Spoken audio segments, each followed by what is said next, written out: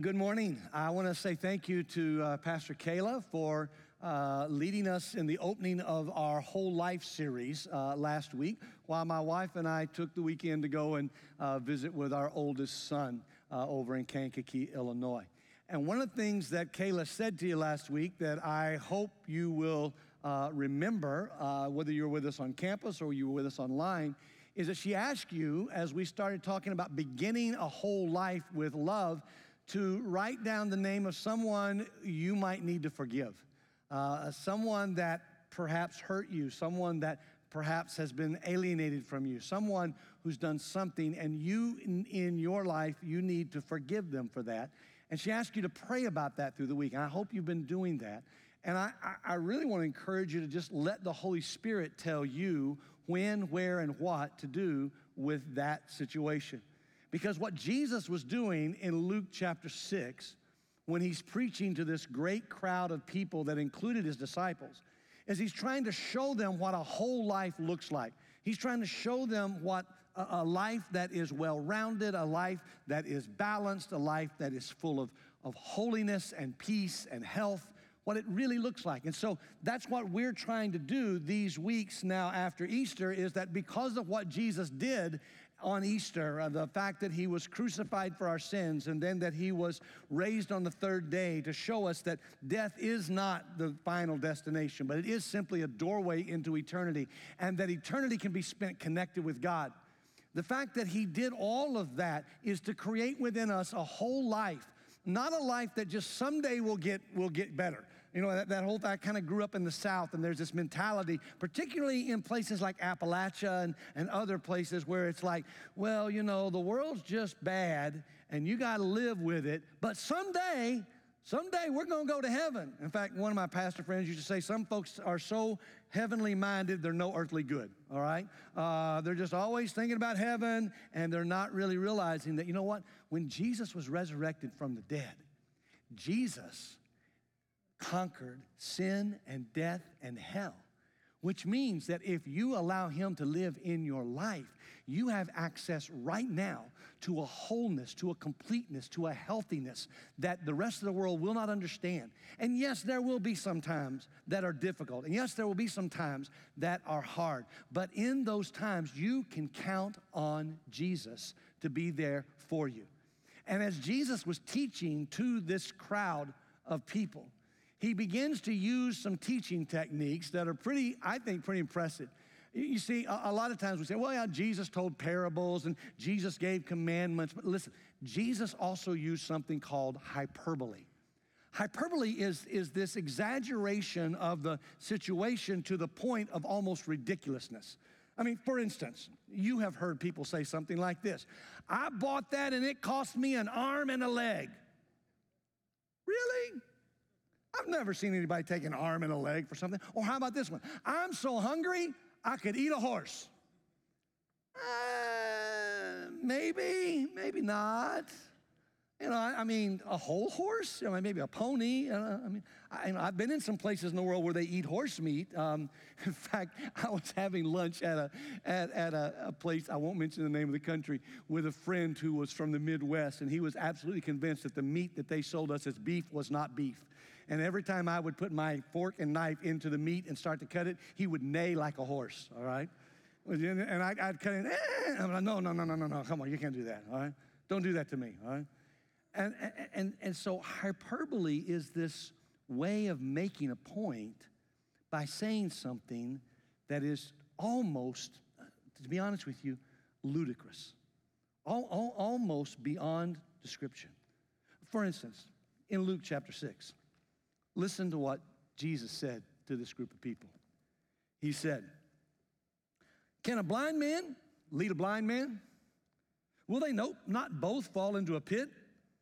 A disciple is not above their teacher, but everyone, when they are fully trained, will be like their teacher. Why do you see the speck that is in your brother's eye, but do not notice the log that is in your own eye? Can you say to your brother, hey, brother, let me take out the speck that is in your eye, when you yourself do not see the log that is in your own eye? You hypocrite, first take the log out of your own eye, and then you will see clearly to take out the speck that is in your brother's eye. Now, Jesus isn't talking here, literally, about a blind man leading a blind man into a pit. And he's not talking literally about the fact that you can't, a student is not above their teacher. He's talking in the context of the culture of the first century.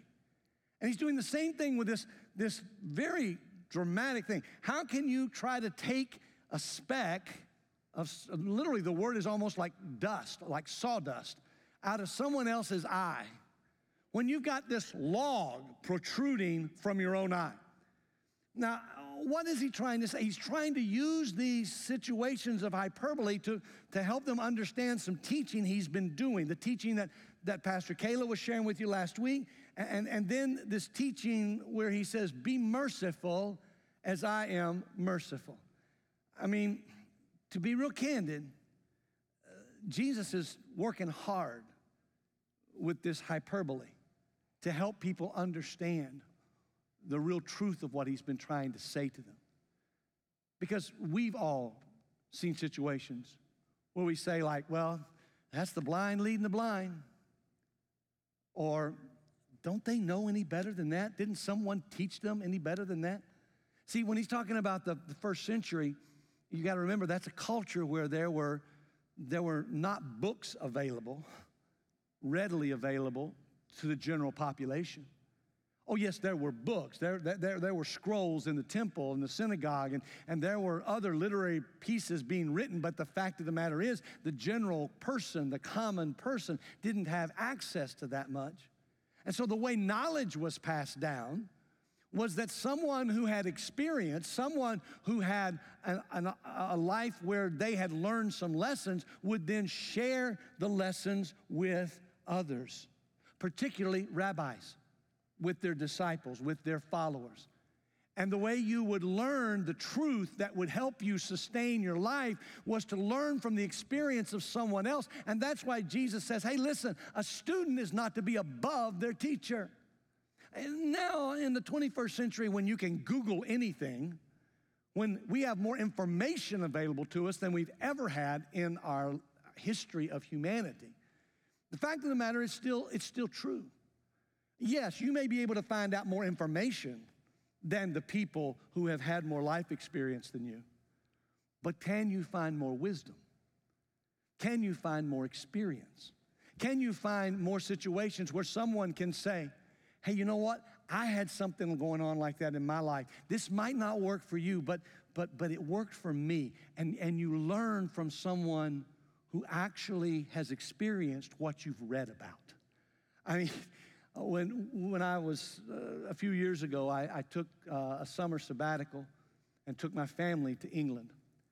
And my boys were in middle school at the time.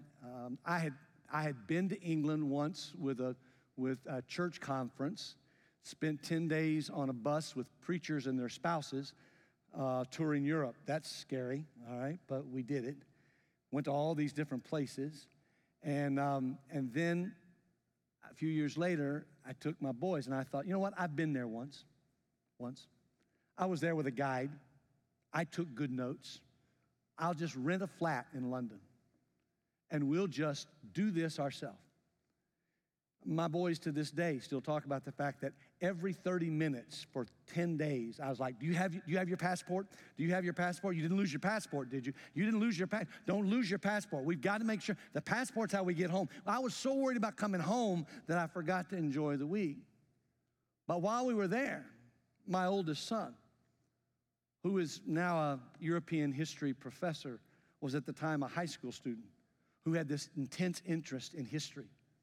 And while other parents could take their kids on vacation and their kids would take them to places like, I don't know, Disneyland or Epcot or something like that, no, my oldest son was thrilled to be in London. And before we went, he researched everything in the city of London that was of interest to him. Wasn't of interest to his brother Wasn't of interest to his mom and his dad, but it was of interest to him. And you know what we did for a week? We followed everywhere he went. Why? Because we didn't know anywhere else to go. But he had read all the pamphlets, and he had had all the stuff. And you know what? He had prepared himself, and he led us through that time frame. My point to you is this. There are some times in your life, in your walk with Jesus Christ, when just reading the book or listening to the tapes or the podcast, I just dated myself with that statement, please forgive me, all right? But listening isn't enough. There has to be a time when you engage with a person, and as the learner, you submit to the person who has been where you want to go and can share with you that truth. So Jesus is doing that when he's using these things. And then when he talks about, Jesus was not always serious. I mean, this is like some people would say this is like a very funny statement, to have a log in your eye. I mean, it's hyperbole. It's almost ludicrous. No one has a log in their eye. The human head is not capable of handling a log. But I'll tell you what Jesus was saying. He was saying, listen, there are times in your life when the things you refuse to see about yourself keep you from really being honest with other people. The things that you have in you, you have the audacity to try to pick out a fault or a sin in someone else's life, when the fact of the matter is you have this huge thing that you're denying in your life. And sometimes it may not even be that big. At least you don't think it is, because here's what your mind does. Your mind plays tricks on you. And today, I want to ask you to experience this with me. I mean, we're going to do it, okay? Would you, if you're on campus, if you're online with us today, if you're at home, you can do this. If you're driving and listening, do not do this, okay? But if you're on campus with us or you're somewhere safe, would you just would you hold your hand out in front of your face, just like by your arms? Like, there you go. Come on. There you go. It's audience participation time. Here we go. All right? All right. Now, here's what I want you to do. I want you, can you see the person? I mean, can you see me? You can see me, right? You can see me. Now, move your hand closer to your face. Y'all are all going away. I don't know where you went, but you're still there. See, the fact of the matter is, if you've got something in your life that's blocking your vision, what Jesus is saying when he says, hey, Jesus is trying to explain the teaching that he just gave earlier. Between the teaching that Pastor Kayla told you about last week on love and forgiveness, Jesus makes a statement. He says it in Luke 6:26. He says this, be merciful as I am merciful. And then he launches into, and judge not so that you won't be judged, and condemn not so that you won't be condemned, but forgive and you will be forgiven. Give and it will be given unto you. Good measure, pressed down, shaken together, spilling over in your lap. Now, most of you, if you've been around church or even in culture, you've heard this thing about a log and a speck. Most of us, if we've been in church, we've even heard that good measure, pressed down, shaken together. No, we've heard all of that, but have we ever heard it in the way Jesus meant to say it to the people? Because when Jesus said those things, he wasn't talking about you giving the church so much money so you can get money back. He wasn't like those TV preachers in the 1980s that used to send these things out in the mail. Send us you send us $10, God will bless you tenfold. You send me $10, God's going to give you 100. I kept thinking to myself, if you really believe that, you'll send me $10, so God will give you 100. But the fact is, that's not what good measure, pressed down, shaken together is all about. It's not what a log in your own eye and a speck in your brother's eye is all about. It's not about the blind leading the blind. It's not what that's about. It's not about teachers and students. No, what it's about is about mercy and grace and generosity. See, if you're going to check your vision, if you're going to have a whole life, then you've got to look at your life through the lens of a Savior named Jesus who came to die for your sins so that you could have life complete, whole, eternal. And in that life, you would be marked by these things, the things that marked his life. He said, be merciful as I am merciful. So if you're going to be merciful as he is merciful, what does that look like? And so Jesus just comes out and says it. If you're going to be merciful, you're not going to judge, lest you'll be judged. You're not going to condemn other people. Now listen, in 2023 in Western culture, this is like the most anti-culture thing you can do. Because right now the culture is all about, I'm right, you're wrong, let's fight. It's not about, oh, let's dialogue. Let's see if we can find common ground. It's not about love conquers. No, right now it's polarized. And you're either for me or you're against me. But there was this time when the disciples came to Jesus and they said, Jesus, we saw a man who was casting out demons in your name and we made him stop because he's not one of us. And Jesus said, you know what? If he's not against us, he's for us.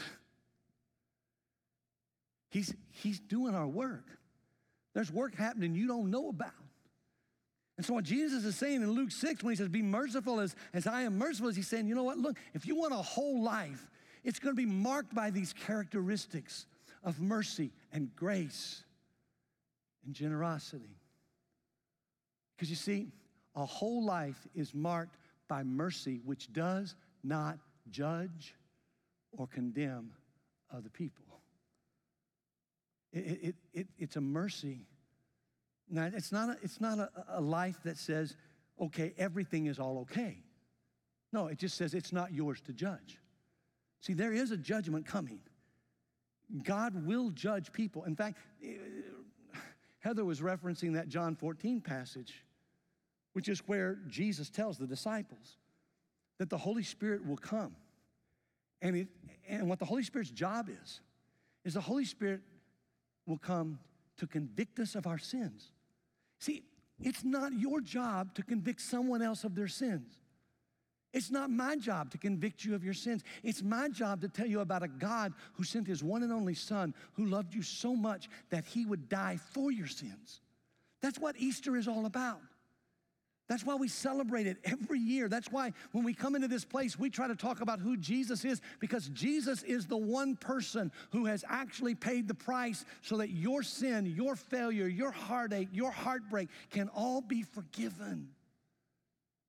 Because he is merciful. It is his to judge.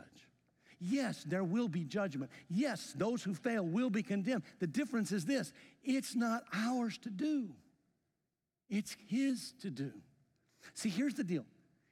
The word mercy, the definition of the word mercy, I love this definition. Mercy means this. It means that you have the power, you have the resources to administer punishment to someone, and it would be justifiable. It would be right. They have sinned. They have wronged someone. They have committed something that is against humanity. They are guilty. Mercy is not about, oh, I'm not guilty. No. Mercy is you're guilty, but get this, you're forgiven. The definition of mercy is you have the power to punish someone. You have the right to punish someone, but you choose, even though you have that power, not to do it. And you choose not to do it because it's not your job. It's the Holy Spirit's job. Because the Holy Spirit is a comforter, and the Holy Spirit is a guide, and he is the one who sustains us. But he is also the one who speaks to the heart of a woman, speaks to the heart of a man, no matter what their age, no matter what their language, no matter where they're from, and says to them, you need to consider the fact that there's a log in your eye.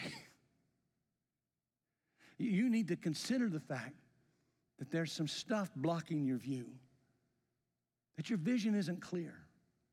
You need to let me come in and set your soul right. I have the right to punish you, but I choose not to do it. That's mercy. And that's what Jesus did for you on a cross. That's what the Holy Spirit does for every one of us when he calls us in. So if we want a whole life, we need to hear these words from Jesus again.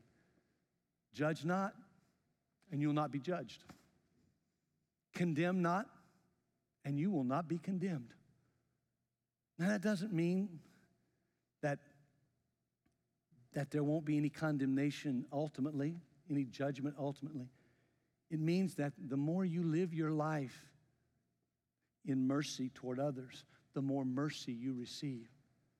Or to flip it, because you've already received the mercy of God through Jesus, then the call upon your heart is to extend mercy, not judgment, to the people who are just like you are. Because that little speck in their eye is not anywhere near what you're hiding in your own heart, the log that's in your own eye. But it's not just mercy. No, Jesus didn't just use these pieces of hyperbole to just talk about mercy. No, he used them also to talk about grace. Because see, a whole life that is marked by grace, which actually forgives. So when you're not judging and you're not condemning, your heart suddenly, in that mercy, begins to have the capacity to forgive people who have wronged you. That definition of grace, unmerited favor. The unmerited forgiveness. We've already determined that there's this judgment that God has the right to do for us, and he gives us mercy. But he also gives us this opportunity to be forgiven in order to forgive. Some years ago, I was hurt deeply. I honestly, there was a guy I went to college with who said some things to me, about me, that wounded me deeply. And I carried those wounds with me for a few decades. I'm just being real honest with you. I mean, the things he said were not true. The accusations he made were false. But he made them, and people heard them, and I heard them, and they hurt. And honestly, the only way I could cope with it was the understanding that he's going to go his way, and I'm going to go my way. We're going to graduate from school. He's going to go one way. I'm going to go another way. We are never going to see each other again. And for about 25 or 30 years, that worked just fine. Thank you very much. Because I didn't see him. And then one day, through a series of events, his life re-interacted with my life. And now suddenly, I'm in a space where I have to have a relationship with him. And now suddenly, those things that I've harbored in my heart, that resentment, that pain, that sense of being abandoned and forsaken by someone I trusted, suddenly now I had to deal with that log in my eye. Because for 25 years, I'd been telling people all over the country and all over the world, hey, you know what? Jesus calls us to be merciful and not to judge and not to condemn. And he's gracious to us and teaches us how to forgive. And listen, I was forgiving all y'all. You hadn't hurt me, but he had hurt me. And I wasn't sure I could let my heart do that. And the Holy Spirit really began to work in me. And I have to tell you something. Learning to say the words, I forgive, those are hard words to really mean when someone has scarred you at your very soul. But God is good, and grace is deep, and mercy is wide. And in the dialogue, as our lives now re-interacted, you know what I discovered? He didn't know he had ever hurt me at all. In fact, it reminded me of something I'd heard years ago from somebody. For those of you who are so worried about what the rest of us think about you, we don't. We just don't think about you. You're worried about what everybody else thinks about you, and you got to know something. They're not thinking about you. Well, how do you know, Pastor? Because they're all thinking about themselves. That's the society we live in. And yet you've got this internal thing worried about what does he say or she say or what. No, listen, they're not talking. They don't. He, 25 years plus, he hadn't thought about me at all. But I had thought about him every time my pain happened. Can I tell you something? When Jesus says, judge not so you won't be judged. Condemn not so you won't be condemned. Forgive so you will be forgiven. Oh my goodness. You see, mercy runs into grace, and it takes both mercy and grace to make us whole. If we want a whole life, one that begins with love and one that has a clear vision of who we are and where we are and who God is and where he is and what he's doing, then we have to be people who are marked by mercy and marked by grace. And I'm telling you, I realize it's hard if you've been hurt, if you've been abandoned, if you've had your trust violated. But what I know is Jesus says that he can do that for you. Because the next thing he tells us is that a whole life is marked by generosity, which gives. Generosity that because of the mercy we've received, because of the grace we've received, now no longer are we people who live in fear that we won't have enough. No longer do we have a kind of poverty mentality that, oh, I've got to keep this because I don't know what's going to happen next. No, listen. When you have this generosity, you learn what it means to give. And when you learn what it means to give, it will be given to you. That's what Jesus says. Judge not. You know, we got a lot of people in culture, oh, don't judge me. Don't condemn me. Please forgive me. But then don't understand what it means that when you're not judged and you're not condemned and you are forgiven, it means that you in turn, there's a reciprocity. Then you become a person who doesn't judge, and you become a person who doesn't condemn, and you become a person who forgives because you give what you have received, and you have received mercy and grace and from the generous love of God. And then Jesus slides in a statement. A statement that a lot of us are afraid of, to be real honest with you. We're afraid of it because of its implications, but also because some people have misused it over the years in the church. But when you understand that this statement is connected to judgment and not judging and not condemning and forgiving and giving, then suddenly this statement makes a whole lot more sense. The statement is simply this, that you will receive with the measure to which you have been given. The whole life is measured by the way we measure others. I mean, look at the statement. What he says is you'll receive good measure, pressed down, shaken together, running over, and it will be put in your lap. For with the measure you use, it will be measured back to you. Now, what Jesus is doing when he makes that statement to the crowd is he is using an illustration from their culture. You see, in their culture, if you went to buy grain, you didn't have a regulatory system that would make sure that if you're buying 3 pounds of grain, you're getting 3 pounds of grain. Because people would cheat on the weights, and they'd make different sized bowls. But what he does is he uses the image of a trustworthy, honest merchant who sold grain. Because here was the process. He said, first of all, he's going to use a good measure. It's going to be true. It's going to be accurate. It's not going to be falsified. But when they would do that, he said, you're going to get good measure, what? Pressed down. So when you went to buy grain from an honest merchant in the marketplace in the first century in Jerusalem, where these people lived, you would go to the man who had the grain, and he would take a bowl. It would not be a glass bowl like this one, just so you know.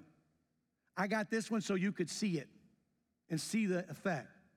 Because what he would do, that merchant, is he would pour until you thought, well, you know, that looks right, that looks fair. But then he would take and he would press the grain, because between the grain, there's pockets of air.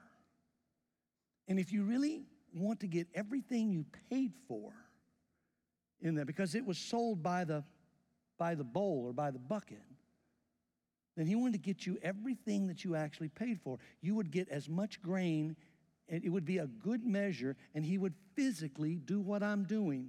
It's not sanitary, but he would do it, all right? He would press the grain down, trying to remove all the air pockets.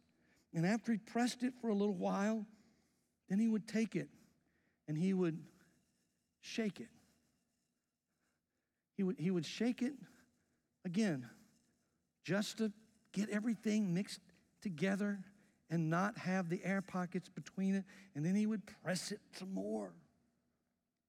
And then after he pressed it some more, and then after he'd shake it a little bit more, he would take and he would pour more in. Now, right now, if I tell you, you look at this and you think, this can't fit in there, can it? You look at it and go, no, that's not going to fit. Watch this. Would I be doing this if it wouldn't? Because what he would do next is he would pour that grain into the bowl. And as he poured that grain, he'd take it and he'd press it down.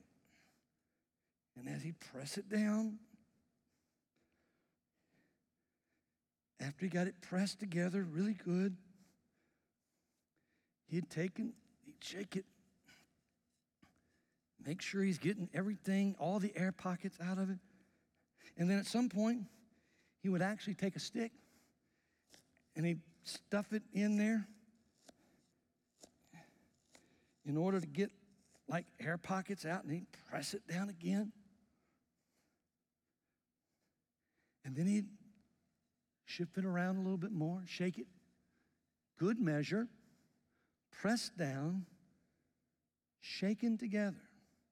And then he would fill it to where it looks like it's going to overflow.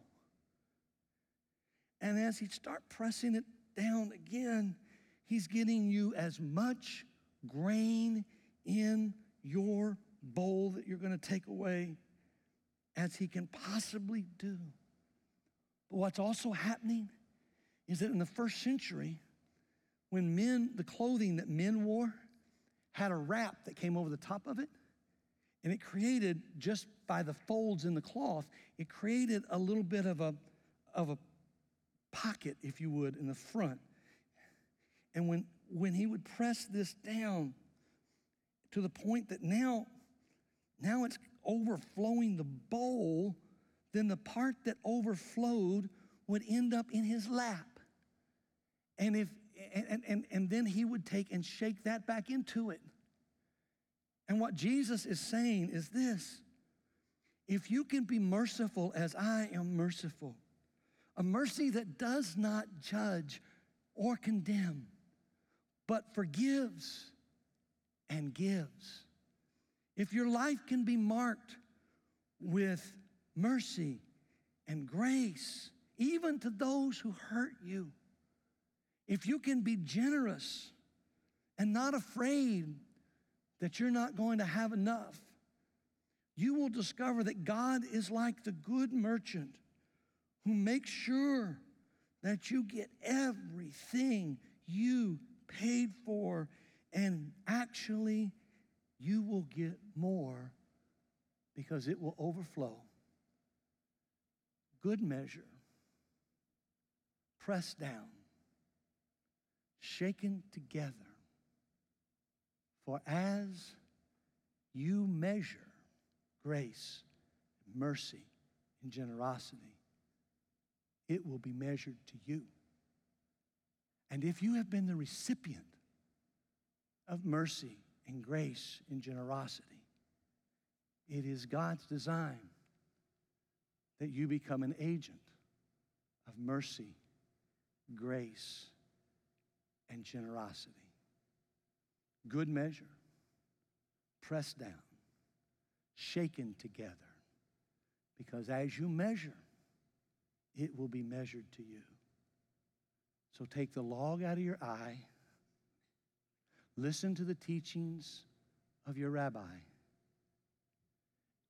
and don't be blind following the blind. Would you pray with me? Abba, Papa, Heavenly Father, forgive us for receiving mercy and not giving it. Forgive us for receiving grace and not sharing it. Forgive us for being people who have received out of your amazing generosity and have refused to be generous even with what you've provided to us.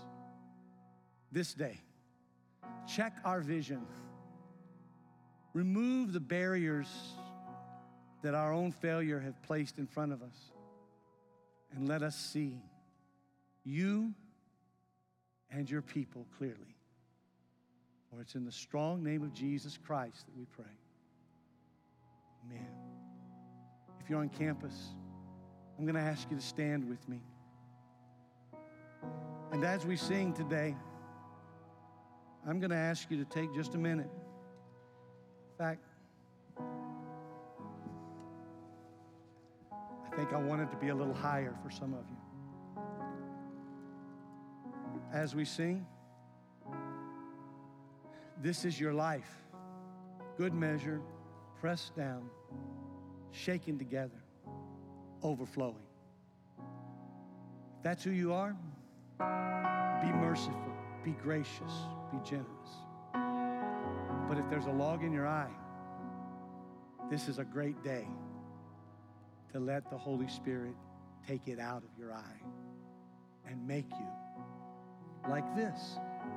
Good measure, pressed down, shaken together, and giving and receiving from the heart of God.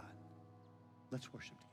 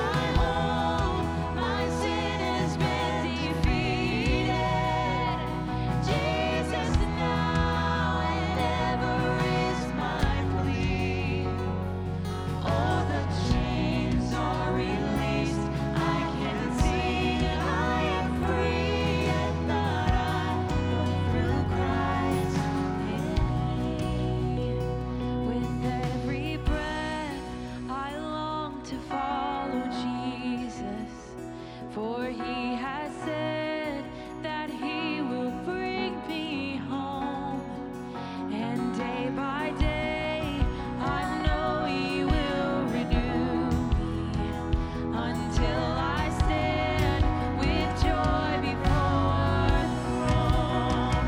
To this I hope, my hope is only Jesus.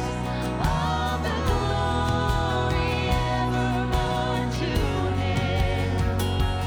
When the race is complete, still my lips shall repeat, yet not I, but through Christ in me.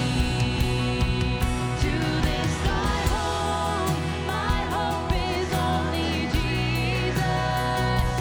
All the glory evermore to him.